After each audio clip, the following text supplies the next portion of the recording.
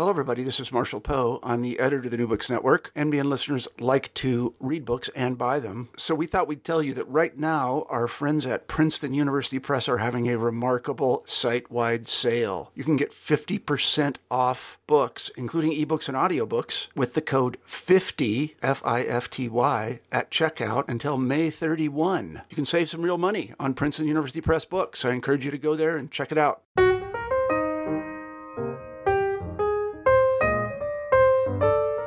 Hello, everyone, and welcome back to New Books and Biography, a podcast channel on the New Books Network. I'm Mark Clovis, your host for the channel. Today I'm speaking with Susan Carlyle about her biography of the 18th century British author Charlotte Lennox, entitled Charlotte Lennox, An Independent Mind. Susan, welcome to the show. Hello. I was wondering if you could start us off by telling our listeners something about yourself. Well, I began this project 20 years ago. And many find that to be quite a long time to be working on one project. But I was living in Madrid in the late, I left in 1992. I lived there for 3 years, and I became really interested in how Spain influenced England. And when I went into grad school a couple of years later, 2 years later, I decided that I wanted to discover if there was an author who an English author who had been influenced by a Spanish author. I was limited to taking English literature because I was a high school teacher at the time. And I needed to take night classes, and the Spanish lit department did not have night classes. So this was sort of a roundabout way of me finding the author of The Female Quixote, or Quixote. We pronounce it both ways. Who is Charlotte Lennox. And I got very interested in how this woman author in the 18th century had found the Female Quixote, had found Don Quixote Cervantes, and thus wrote a parody of Don Quixote, the Female Quixote. And that led me down a road of trying to find out about her. And so this was when I was in graduate school, and I was really encouraged by an advisor who worked on Samuel Johnson, who was a close friend of Charlotte Lennox. And this advisor suggested that I continue my work for my dissertation. And so that's how I got on the path of gathering information about Charlotte Lennox's life. It was difficult because there was not a lot of material. Luckily, in the late 70s, there was a cache of letters that was discovered in a bank vault in Edinburgh. And those letters are the bulk of the correspondence we have to and from Lennox. And we now have more letters, and those were published a few years ago.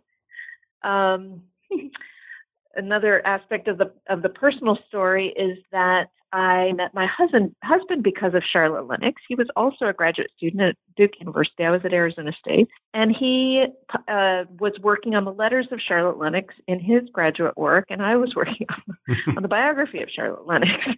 And he ended up eventually publishing the letters of Charlotte Lennox, correspondence of Charlotte Lennox.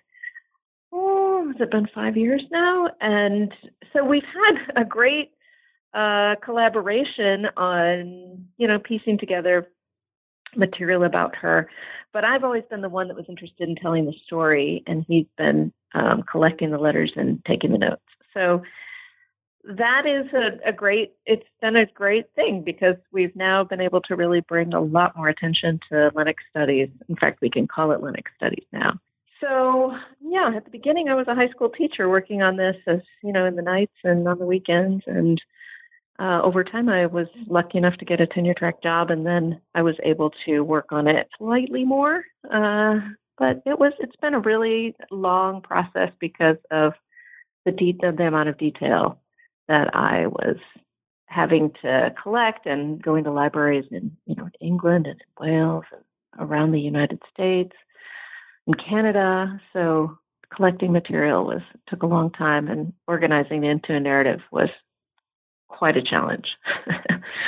One of the things that I thought was really fascinating about your book is that it's not just the life of Charlotte Lennox, that you situate her in the context of her times, that she's not just a woman writing novels, that she's living in this 18th century world, and how you draw so many fascinating details about that world to help us better understand who she was and the life she led as an author in a way that really helps to provide a lot of color and fill in a lot of the gaps that are missing from the course that might be missing from the correspondence. Well, I'm glad that came across to you in that way. It was a challenge because, Lennox is not a person of means who had maybe, a family with money to keep her papers and to preserve her legacy. So much of her correspondence and, any original manuscripts have been destroyed or lost or, over the course of time. So it has been a real challenge to figure out how to do a responsible biography about her. But I felt like it was really important to work with what we had, both the 18 works that she wrote and the correspondence, which I guess maybe around 80 letters that are not particularly detailed about her personal life, but more about her career as an author and working within the literary marketplace. So I thought it was really important to figure out a way to do it so that we could really access her career, a little of her personal life, and then the larger milieu that she was working in became an important way to fill out her story and provide readers with, an experience of her life and of what it would be like, what it might have been like to be a woman author trying to protect her reputation and make some money, because she really needed to make money. So I'm really glad that that came across. Oh, it definitely did. I was thinking that problem that we have in terms of knowing the details about her life, it also extends to her family as well. And I was wondering if you could start us off by talking a bit about her family background, who were the Ramsays, and how did their experiences shape Charlotte's childhood and then through that, her literature. Mm-hmm. Yeah, so it's her early life is quite interesting. Her mother was Irish, her father was Scottish, and her father was working for the English military. So he was he was a soldier and beginning to rise in the ranks, probably because of his service in Gibraltar, where we think Lennox was born. And then we kind of lose track of her for a little bit, but her family, around when she was about 9 years old, her family moved to America because her father was placed as the colonel of the forts at Albany and Schenectady, and maybe Fort Frederick as well, which was the fort that was designed to preserve the alliance of the Iroquois, the Five Nations. So as a young person between the ages of 9 and 12, she lived in Albany, probably in Albany, but also had familiarity and probably traveled to Schenectady and up into Canada. And she was the daughter of, she had a brother and a sister for sure, both older than her. And that experience in America made a huge mark on her. We know that because her first and last novels are set, at least part of the narrative is set in America. So America is a really important aspect, I think, to thinking about Lennox, because, those impressionable ages of 9 to 12 meant that she had a different perspective on cross-cultural experiences. In Albany, the Dutch were the primary European presence. Of course, there were also French and, of course, the English. And then there were Native Americans, Mohawks, and Hurons she writes about in her own texts. There were Blacks as well. So she had a very interesting early life. And I think that really formed her when she came back to England around the age of 13. Her father died around that age. We don't know for sure if he died before or after she came to America, but she came alone to America, possibly because her family thought that she would get a better formation and be able to be married off if she were in England. Education maybe isn't the right word, but a formation to be able to be married. And the plan was for her to live with an aunt in Essex. When she arrived in London, and she was with a female companion, we don't know exactly who that was, her aunt had just experienced the death of her own son and was not able to care for Charlotte. And we don't know exactly the circumstances, but somehow she had distinguished herself as a young poet at the age of 13, a remarkable skill, and she ended up under the guardianship of Lady Isabella Finch, who's the first lady of the bedchamber to Princess Amelia and Carolina, and to also a guardian of Lady Mary, the Marchioness of Rockingham. So these are women in the court. Lady Isabella Finch lived at Berkeley Square and had a library. She was the only woman at court with a library. And Lady Mary lived at Grosvenor Square, and she probably had Charlotte living in her home in these, between the ages of about 13 and maybe all the way to 18. But we don't know for sure how long. But these women had a lot of, obviously, connections in the court, and Charlotte, we don't know the exact role she played or, how much this was about her being a sharp young woman who had an interesting mind that these women appreciated. We know Lady Isabella Finch really had an artistic bent and would have had inclinations to support a young woman like Charlotte. Though we don't have a lot of material to go on, we know that they were connected. So Charlotte was, in that world until we know that at the age of 17, she was an actress in at least one play, The Fair Penitent. She starred as Lavinia, and that's the main then again, she was starring in another role in 1748, so when she was 18, and again at 19. So she had this, I don't know if we probably can't call it a career, but she was known in the theater. That doesn't really jive with being in the court. So it seems that there's a separation. At the age of 18, she published her poems. So that was the first publication, and she dedicated those poems to Lady Isabella Finch. Whether that it seems to have marked both an appreciation of Finch for helping her, and the dedication seems to indicate that, but it also seems to mark a moment where she seems to separate from that world, and she marries a man who had some aristocratic connections, but does not seem to have been as well connected or as wealthy as she probably had hoped.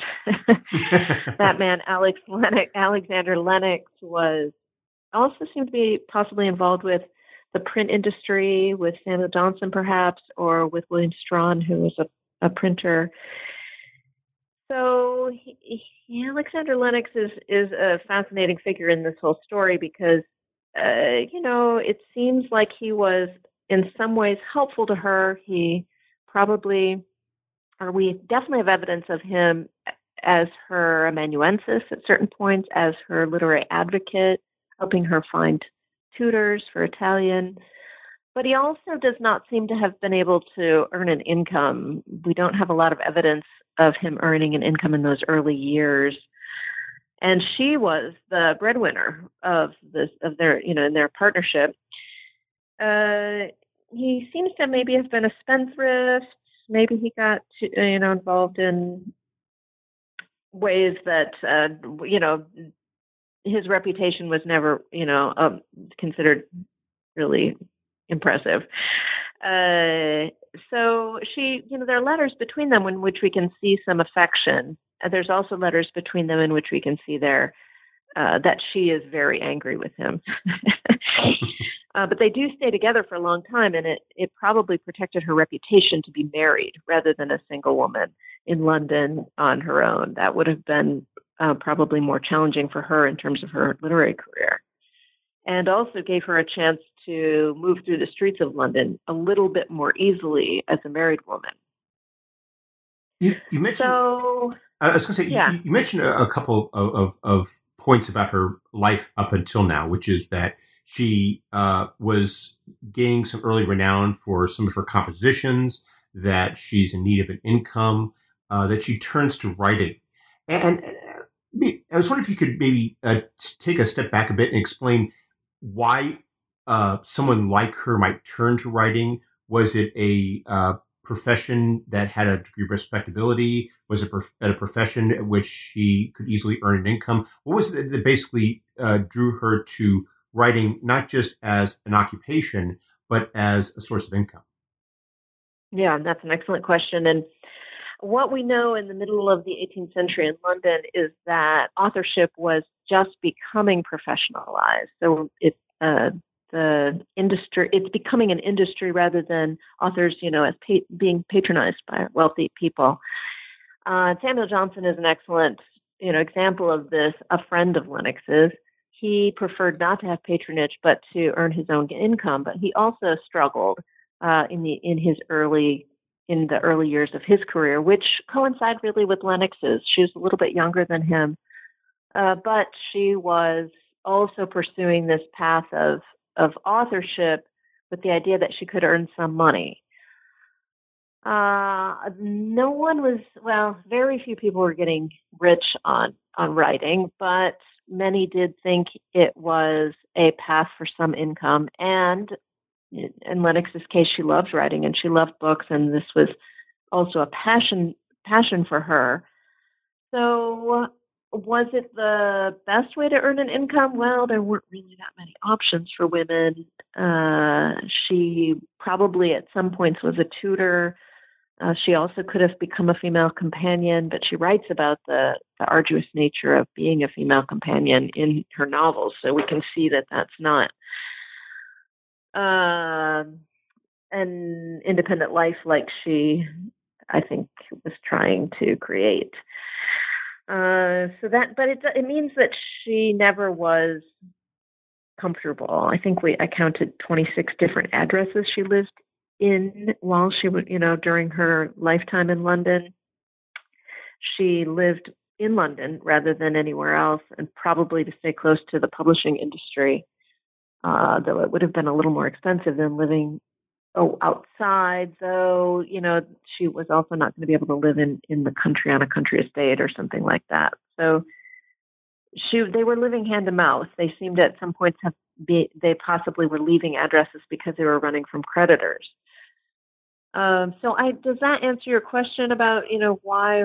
Oh, it does. Yeah. And now, having set that context, I was wondering if you could perhaps explain a bit about what it was she was writing in these early years, and what was the focus of her compositions, and what did they say about her development as an author at that stage? Mm-hmm. So in 1747, when she was 18, she published poems on several occasions. That was her. So that the genre of poetry was her first foray as a public author. What we know about authorship in this period is poets really weren't making much of an income. Poetry was a hard genre to break into in a successful way, especially as a woman. Even today, there were many women poets who were publishing in magazines and other places, and you could have earned a little income from publishing in magazines. A little, maybe. But people are still today not studying these women who were publishing. The poetry was considered a high genre, more elite genre. What she had a better chance of publishing in and making an income were novels, which was just a growing genre in the 18th century. And so she moved into the genre of novels. So by 1750, she was publishing, she would have been about 21, She published The Life of Harriet Stewart, which, as I mentioned, a part of it was set in America. She was writing about young women who were trying to establish them a way of being independent in a society in which their parents, and specifically their fathers and sometimes their brothers, were usually able to control or at least have a large say in their futures. So marriage was necessary, as we know from Jane Austen, who loved Charlotte Lennox, by the way. And more people are probably more familiar with Jane Austen, but those plots are Austen's plots were influenced by the tradition in the 18th century of the marriage plot, where we see young women trying to find ways to have agency in a society where they weren't allowed to have their own money, to sign contracts, to have really, any kind of real agency. So women had to figure out ways to marry that would be as supportive as environments that would be as supportive as possible. So we see Lennox writing novels that have young women in the times when they're courting and trying to find men who will appreciate their minds and will appreciate. Most of her characters, her female characters, are readers and writers, and they are looking for spouses that, yes, they are attracted to and love, but also want to talk to them and find them interesting. So that's really important to her, we see that pattern in her novels. The Female Quixote was published in 1752, so that was just her next novel after The Life of Harriet Stewart. And because Don Quixote had been translated into English in these decades, people were interested in that plot. So it was an incredibly smart move for her to write a parody about a young woman who read too many novels. In this case, she was reading French romances. In the library that her mother had created, and her mother had died, and so she is reading these French romances and thinking, well, this is how life should be. So the Female Quixote is especially funny because she has created a world in her mind based on these French romances, and the men who come to court her are functioning, in a way that is more acceptable in the 1750s in London, and she is expecting them to be willing to die for her and expecting them to behave in really courtly ways that show their real, sincere love for her, and they don't know how to do that. And it's wonderful because she's a beautiful debater, and she, is continually asking the question, well, what is truth? Why is the custom today the right way for me to determine who's a good spouse? And why aren't these French romances a better guide for me to find the right person? So it's really funny. I like to call Charlotte Lennox the Tina Fey of London 250 years ago, because she creates these hilarious scenarios in which she though sounding a little bit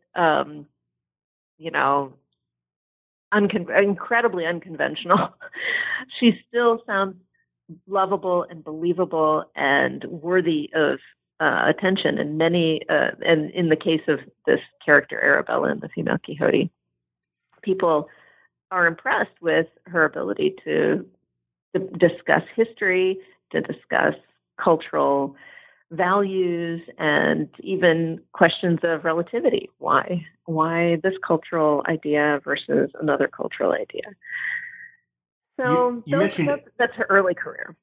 You mentioned that people were impressed by this discussion. How successful were these early novels, and how did they shape this early stage of her career in terms of its development as a career? Mm-hmm. So The Female Quixote was extremely successful. It went through, I wish I had the number, but, maybe up to 20 editions in her lifetime, and continued to be republished after her death. So, and all of her works after that, she, on the title page, it would say by the author of The Female Quixote. So she created a brand.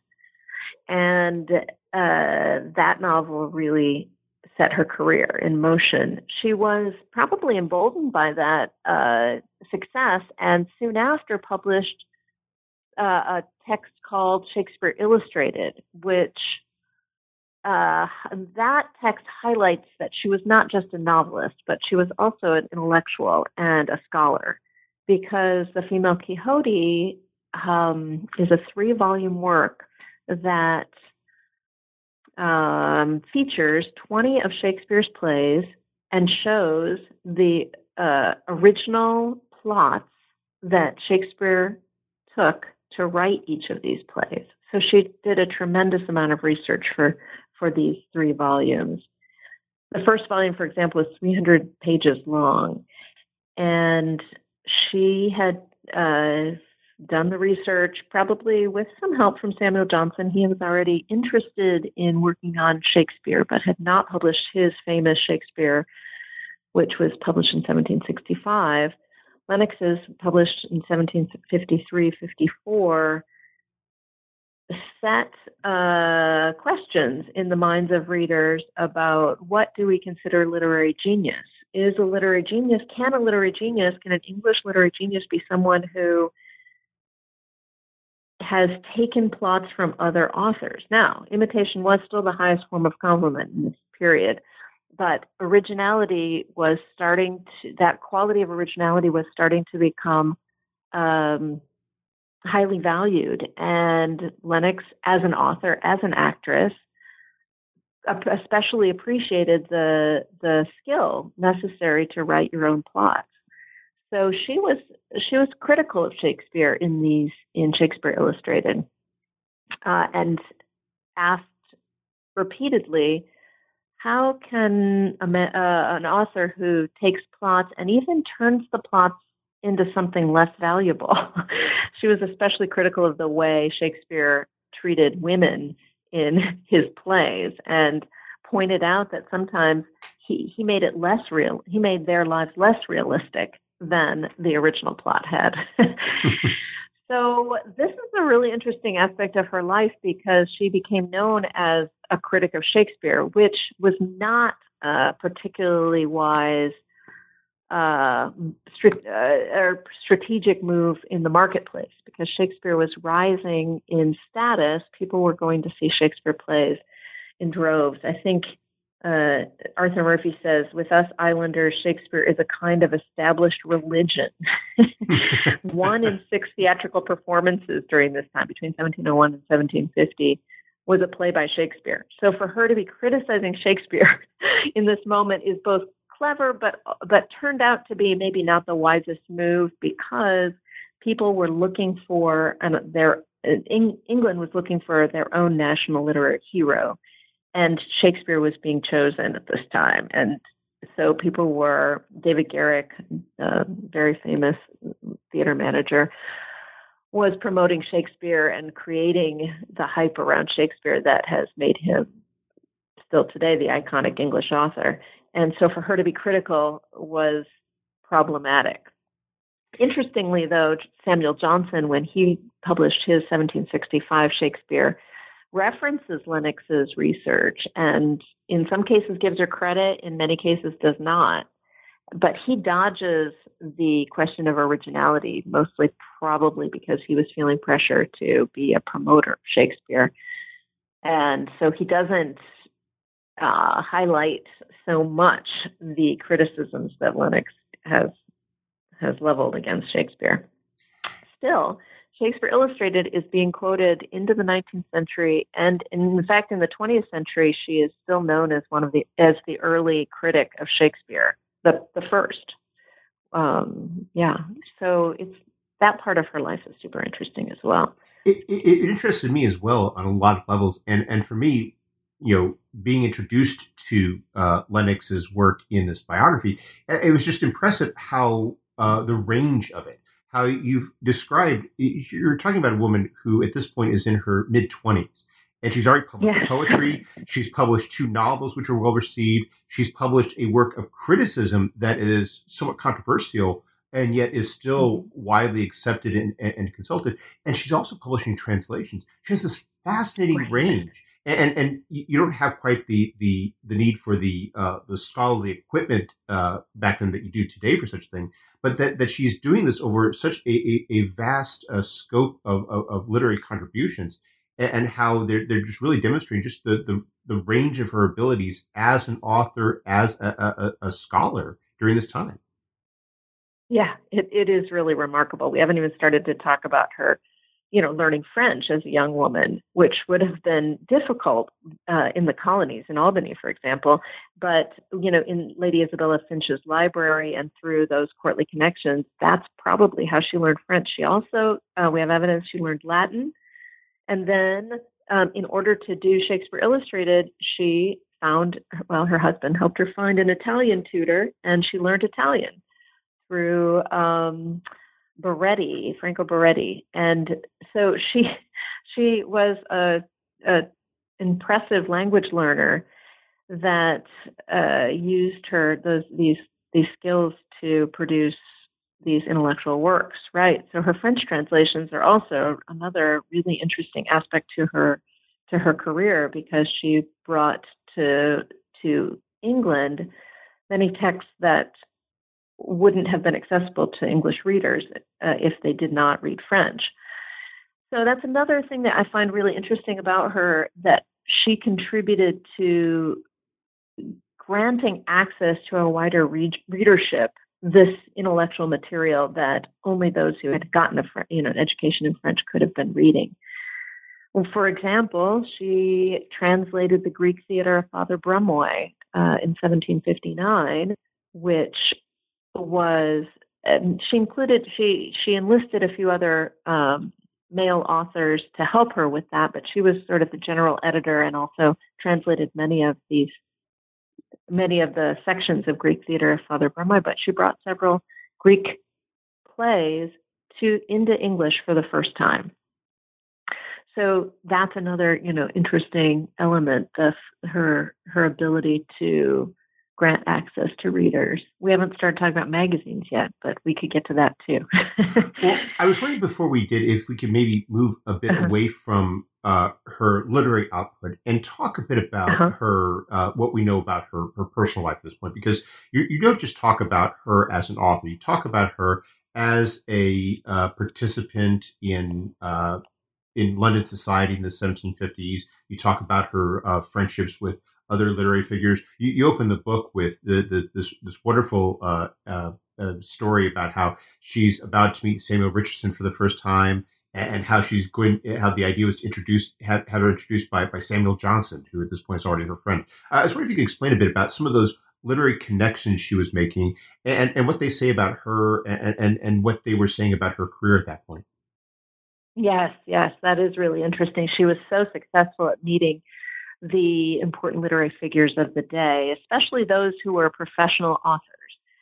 So Samuel Johnson is a really important person for her, and she met him when she was young, probably 16, even 17, and he was a great supporter of her work and thought her to be an excellent writer and an interesting person. They have these great letters back and forth in which we see them challenging each other, disagreeing with each other, and also appreciating each other.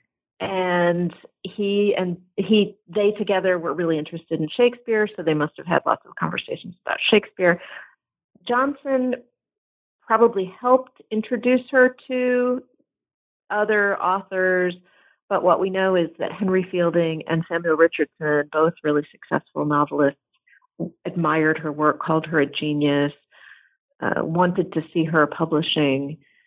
So that's interesting because she capitalized on these connections in the marketplace. She was publishing with one of the top publishers of the time, Miller. and also pain. And that introduction, I wanted to highlight how, yes, she had these male literary connections, but she clearly was advocating for herself. We have lots of letters that show her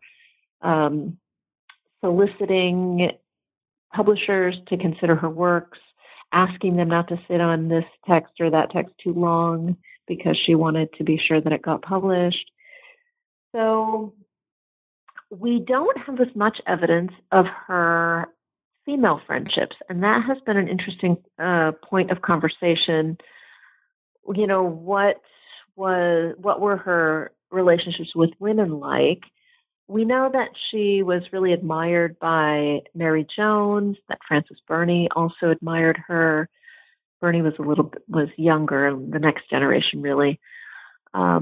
She also was friends with Frances Sheridan, a female author, but we have less, and it really goes back to whose letters get kept and whose documents are preserved for time. And these women authors were not, their documents just weren't saved. So we don't have as much information. Frances Burney, who was in the next generation, had a literary literary legacy, people who were saving her documents. So that helped. She also worked in the courts, which helped. But since Lennox rejected the courts, or was rejected by, we're not sure, we don't have as much information. We do know of a good friendship with Lady Clerk, who ended up being the godmother for Lennox's daughter. Another interesting part of her life is that she did not have children. She and Alexander did not have children until she was 35. So they were married for quite a long time. One of those things we can't figure out exactly why that's the case, but she had 2 children later, and Alexander claimed them as his own. Possibly she was not getting enough nutrients in the 1750s and early 60s because they did not have enough money. And so when she became more successful, she published nearly one title every year in the 1750s. So as she gained in popularity and possibly income, she was eventually given she was offered a pension, which would have helped her, though she was possibly worried that it wouldn't last because the political situation was in such flux. And so she negotiated, instead of the pension, a position for Alexander at customs, which was a steady income. It's sort of in that period where they start to have children and seem a little more settled. She also publishes less, probably because she's taking care of her children. So those are some of the aspects of her personal life that are quite interesting and show the challenge of a woman who wants to be an author and needs to earn money and is not of great means. And that's something that I thought was reflected as well in the range of works. I mean, I was mentioning a few minutes ago how as I was reading the book about how it was impressive, the breadth, the range of her works, but it also seemed that she was constantly looking for something that would really sell. And as you've already alluded to, is that by the end of the 1750s, she's beginning to get into writing plays. And I was wondering if you could perhaps get into some of her later works, not just the plays she started to write, but also, as you mentioned as well, the periodical that she started and what it was that she was seeking to accomplish with that. Mm-hmm. Yeah, so there's kind of 2 avenues to go down. First, the play. So as we remember, she was an actress, and she was probably banking on the fact that if she could get a successful play, basically that's 3 nights in a row, that's when a playwright started to earn an income from a play. And you could earn a lot more money as a playwright if you had a successful play. That said, it was really difficult for women in the 1750s, 1760s to get a play staged. So there weren't very many women who were successful in doing so. And Lennox was trying in the 1760s and only succeeded in 1769. That's her first play, The Sister. And that play had an incredibly successful life after life in publication, and people really liked it. And even later, in the early 19th century, someone adapted it, and it was really successful. So it was thought to be a very good play. However, on the stage, on its first night, it was booed off the stage, and there's a big question about why. It's possible that because she was a critic of Shakespeare, there were enough men who were unhappy with that, and it was a planned booing, it was a planned hissing, and people threw things on the stage, and the actors and actresses had a hard time performing because it was so raucous. And it was not then ever performed again on the stage. So that was very depressing and a really terrible turn for her. And so it took her a while to try again. She did write 2 more plays. One was never staged. And then the last play in 1774 was called Old City Manners, and it had a successful 11 nights run over 2 seasons. So she probably made some significant money on that play, but it took her until 1775, and when more women were becoming successful on the stage, and when David Garrick was no longer theater manager. So she had the advocate in George Coleman, who was another really well-known theater persona and manager. So her plays have gotten very little scholarly attention. In fact, none of them are in modern editions. So that is an area that really deserves a lot more attention in scholarship today.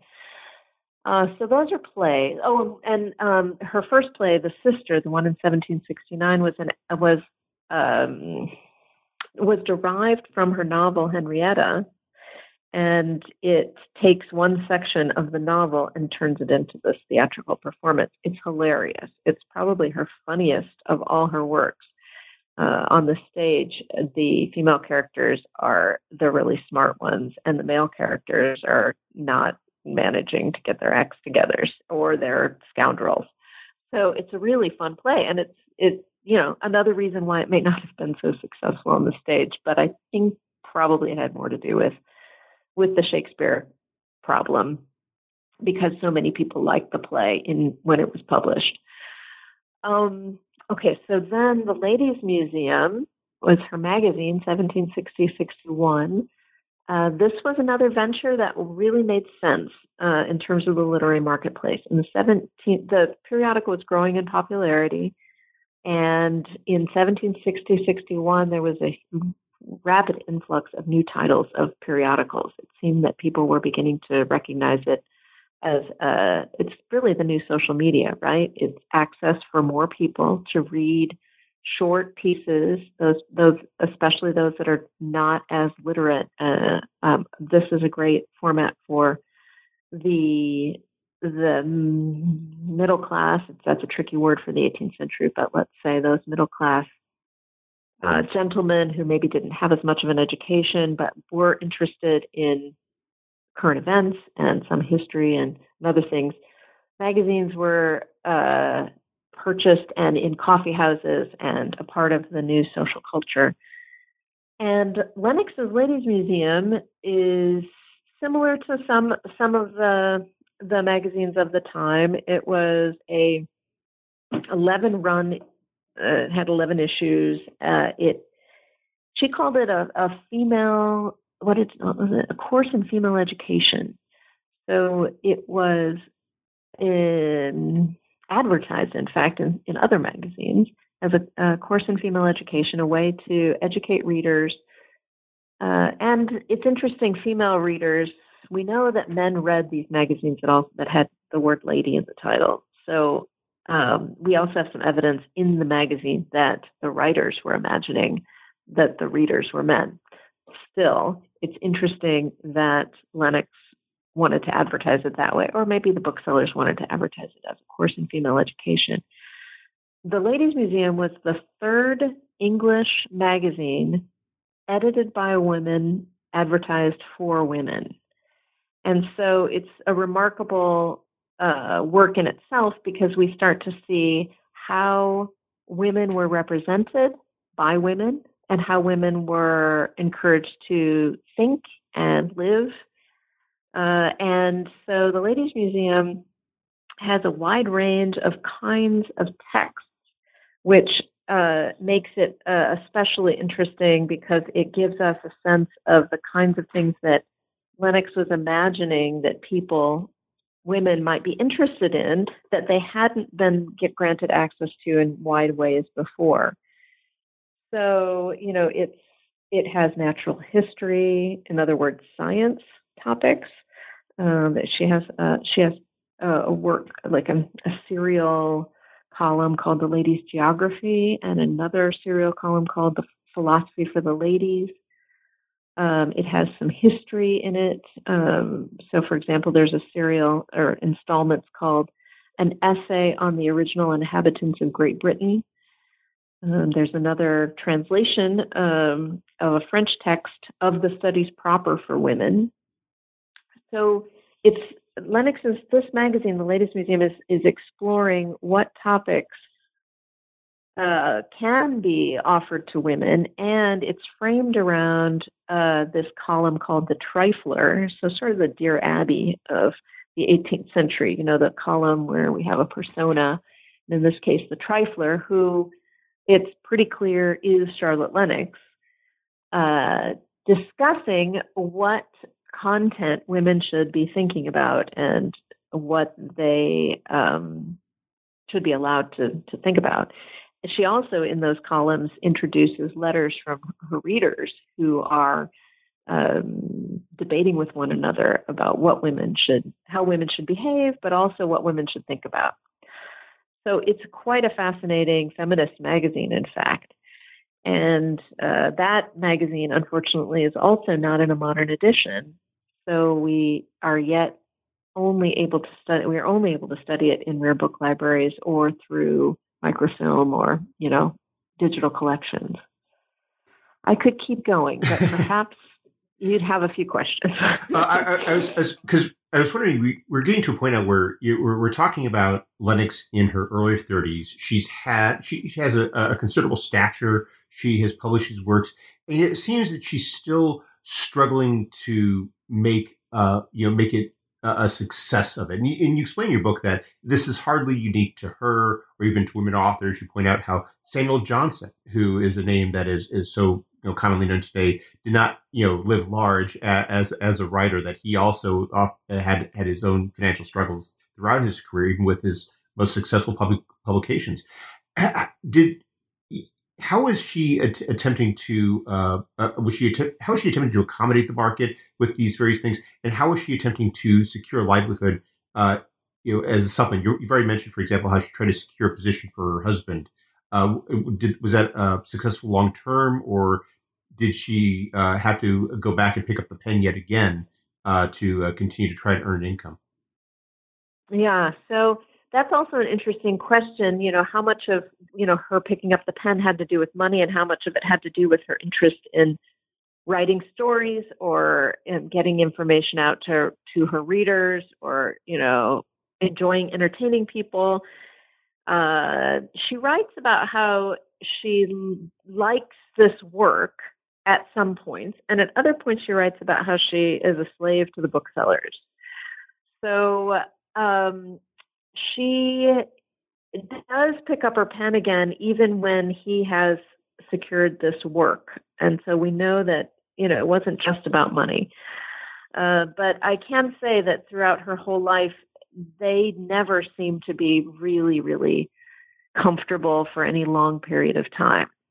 Alexander was in the customs for a number of years, but at some point he left, and he, at another point, a little bit further on, it's very hard to tell the exact dates, he decided that the best he decided to go to Scotland and try to claim his inheritance in a royal lineage of the Lennox line. He believed that he should have been had a right to that, and so he went to Scotland in hopes of securing that, probably for the family. That did not succeed. We don't know the details of why, but he,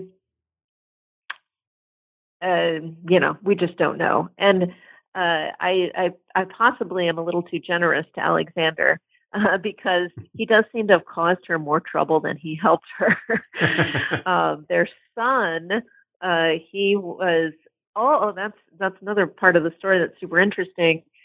She enlisted her son as an author and helped him publish in magazines in the 1780s, maybe thinking that he could earn more money as a child author in the magazines, or maybe she was trying to get him on a better path because he seemed to be always getting himself into trouble.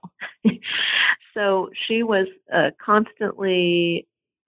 There's several letters in which she talks about him being a noisy little boy or a distraction when Samuel Johnson comes over. And then later in his life, there's a letter in which she writes about how concerned she is because he seems to be getting himself into some serious trouble.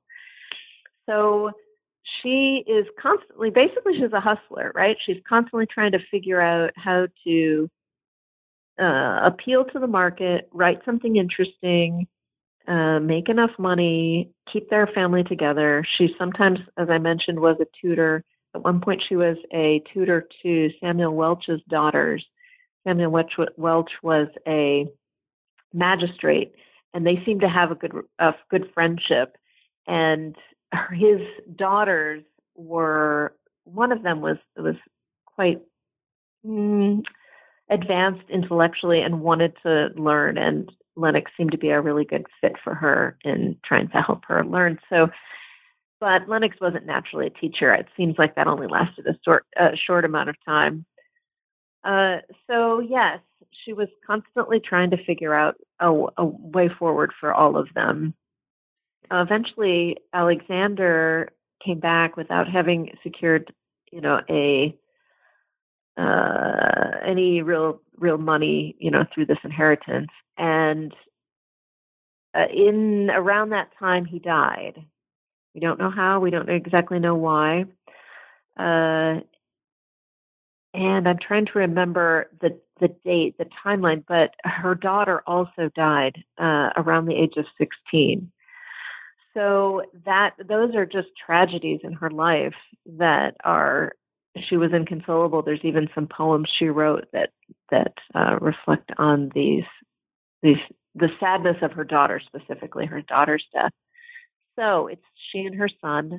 She's trying to, make a way for her son, who it sounds like was quite a challenge. And eventually she uses her clout with the Royal Literary Fund to secure his passage to America, probably to get him away from whatever trouble he was in. And she is actually the first woman to secure money from the early, the beginnings of the Royal Literary Fund, because they recognized her as a good author who was highly respected. People called her a genius throughout her lifetime. They called her the English Sappho at other points. So she, this is, into the 1790s. So as a result of her reputation and her need, they secured his passage to America. So by the early 1790s, she is alone in London. She has published her last work, Euphemia, which also is set in America and is the story of a woman now married and having to negotiate a really difficult husband, which is, probably paralleling her own life. And that novel is fascinating for the way it represents Native Americans and the way it represents. And so her son in the novel, Euphemia's son, is captured by Native Americans and is taken care of and treated very well and given a good education, interestingly enough, because they have been educated by Jesuits. So she's reflecting on these colonial issues, not always in super insightful ways, in the sense that she's sometimes she shows her character to be quite afraid of the Native Americans, but in other moments she shows the relationship between this character Euphemia and the Hurons to be one of respect. I was actually thinking about how that novel and her first novel, Harriet Stewart, how you make this point in the book that I thought was really fascinating, and to a degree reflects my the limitations of my knowledge of literature. But you say how that is an example of how she really deserves a considerable degree of credit to being, even before we talk about James Fenimore Stewart as being as being a creator of the frontier novel, how she's talking about a genre that really didn't exist before her, and how she really established a lot of patterns that we come to recognize later on. Yes, that's right. I forgot to mention that. And Harriet Stewart, some have called that the first American novel because it's the first in 1750. It's set in America. Others would say that because she is not American, it can't be considered the first American novel, but it does reflect these early colonial times, 1740s. I was wondering if you could speak a bit then more broadly to her literary legacy, because we could talk about these contributions that she makes to literature in terms of being an American novelist, in terms of helping to develop a genre that didn't really exist before then. You also mentioned how Jane Austen admired her works. What was Charlotte Lennox's literary legacy? How did she shape not just English literature, but English language literature in the decades that followed her death? Mm-hmm. Yeah. So first, Austen, the novel that we know for sure Austen read with her sister many times was The Female Quixote.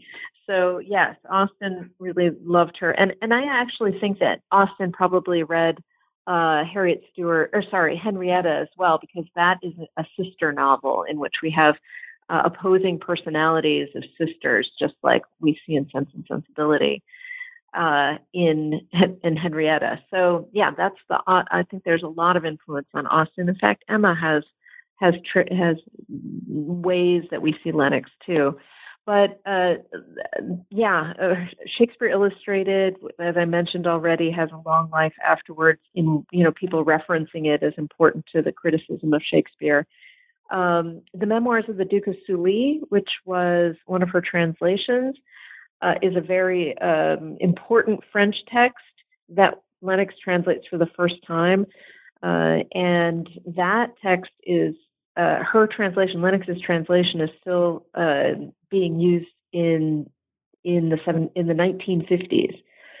So Lennox also was featured in Erasmus Darwin's The Plan for the Conduct of Female Education.